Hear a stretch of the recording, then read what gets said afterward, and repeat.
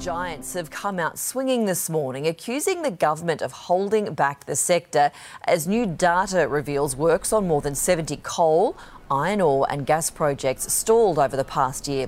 It's prompted a call from the Minerals Council of Australia for the government to provide real support for the resources sector this year. But Resources Minister Catherine King says iron ore exports are healthy and continue to be a mainstay for the Australian economy.